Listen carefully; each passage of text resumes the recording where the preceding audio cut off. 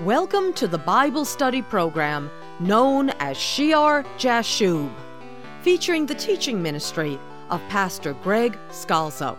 Hi, this is Patty Scalzo, and today, the Church of Shear Jashub Christian Tabernacle in Madison, Connecticut, is pleased to bring you this next edition of the Heavenly Authority series. My husband is currently in the book of 1 Samuel chapter 17, in the account of David and Goliath. When we left off the sermon last time, Pastor Greg had read from verses 45 and 46, where David tells Goliath that he comes in the name of the Lord of hosts, the God of the armies of Israel. And then David prophesies that the Lord will deliver Goliath into his hand, that all the earth may know that there is a God in Israel. Let's rejoin Pastor Greg as he reads from Philippians chapter 2 at verse 9.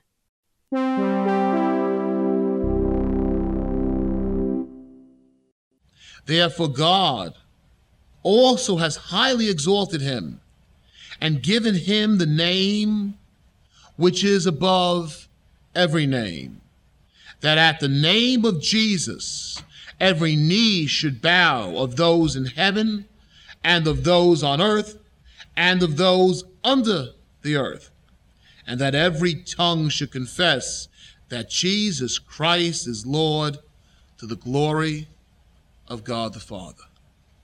The name, we come in the name of the Lord Jesus. John chapter 14 and verse 12. Most assuredly I say to you, he who believes in me, Jesus says, the works that I do, he will do also, and greater works than these he will do, because I go to my Father. And whatever you ask in my name, that I will do, that the Father may be glorified in the Son. If you ask anything in my name, I will do it, that the Father may be glorified in the Son, that all the earth will know that there is a God in Israel. Many of these things that come against us, we have, I said before, such a selfish outlook. We see how they affect us, and sometimes it's so easy to give up. The cause is mightier than us. Our problems are greater than us. Our problems and how they're resolved reflect to the world if there's a God in Israel.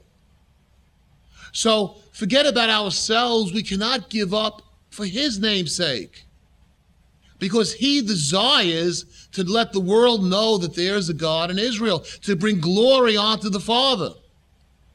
When we come in the name of the Lord, we're displaying the Lord.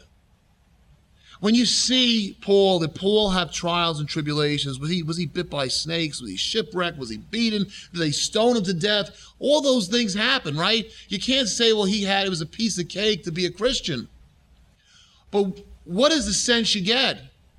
Even at the point when they behead him and he's run the race, there's been victory after victory after victory. Those pagans knew when the boy that falls out the window is raised to life, when the sorcerer comes against him and is blinded, and the lame are healed, that there is a God in Israel, and that this Messiah that he preaches, Jesus, is the Son of God.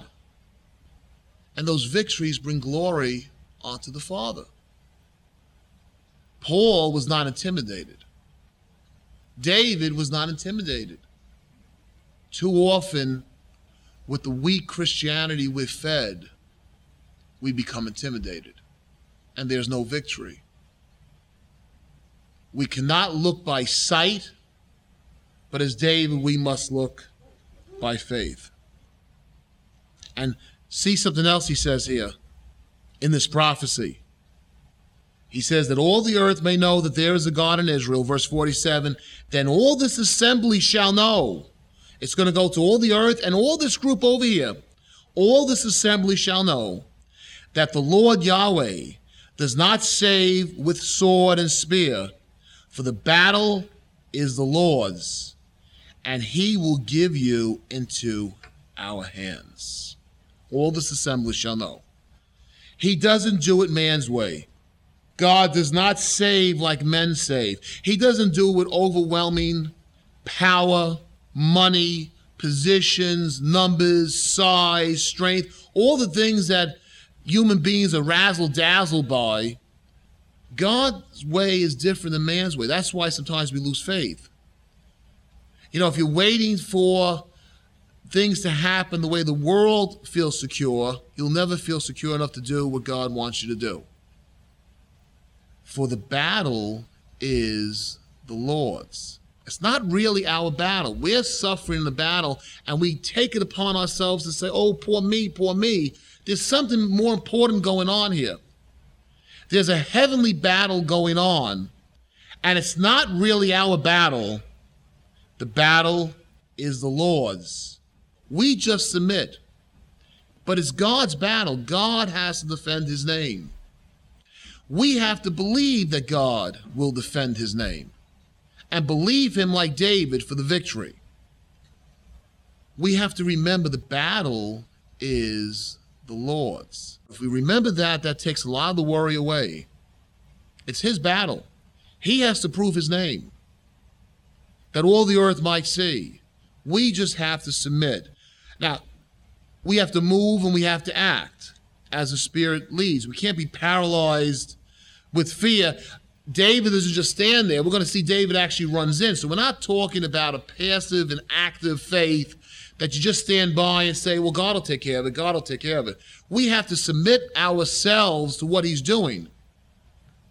But the worry really comes out of it because once we know we're doing what's right, it's not our battle. The battle is the Lord's. For the battle is the Lord's, and he will give you into our hands. All the things that Satan puts against us and comes against us in our life, really, it's the Lord's battle. And Zechariah 4:6 says, the word that was to Zerubbabel, not by might, nor by power, but by my Spirit, says who? The Lord of hosts. The battle is the Lord's. That's so true. And we have to submit ourselves. We're going to see we have to run into the battle, not just stay away or give up or, hide. But the battle really is his. It's his name, and it's his to win. And that takes a tremendous burden. That should lift a boulder burden away from our shoulders. We recognize the battle. We recognize the enemy. We understand our responsibility. We know we need to act. But ultimately, the victory comes from God. He must, and we have to believe him for it, bring glory to his name. So if you're there saying, well, do I deserve this? Do I deserve this? Do I deserve this? He must bring victory to his name. It's more important than you deserving it. It's bringing victory and glory to his name, that all the earth will know that there is a God in Israel, and the battle is the Lord's. And there is power when you come in the name of the Lord of hosts. And he doesn't do things the way, you think of the ultimate battle, how the Israelites looked for him to slay the Romans.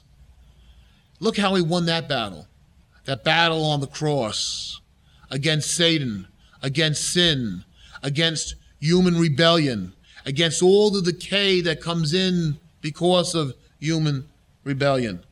The Lord does not save, David said, the way men say with sword and spear. He saved with a holy, perfect life that broke open the grave because death could not hold him. And the victory was won on the cross. And we can't add to that, right?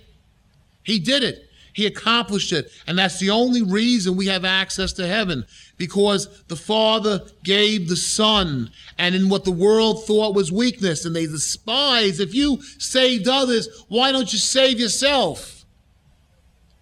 And then the tomb opened up a few days later, and there was nothing that could be said by them, because it was the power of God. in what looked like weakness ended with a power that broke the chains of death, which had never been done before. In Romans chapter 8, verse 31, what then? What then shall we say to these things? If God is for us, who can be against us?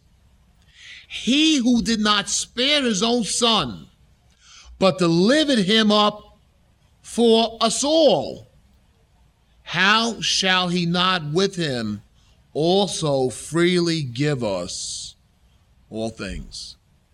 What a wonderful scripture. What can we say? If God is for us, who can be against us? He didn't spare his own son. He delivered him up for us all to win the ultimate battle. How shall he not with him also freely give us, liberally give us all things? Let's go back to verse 48.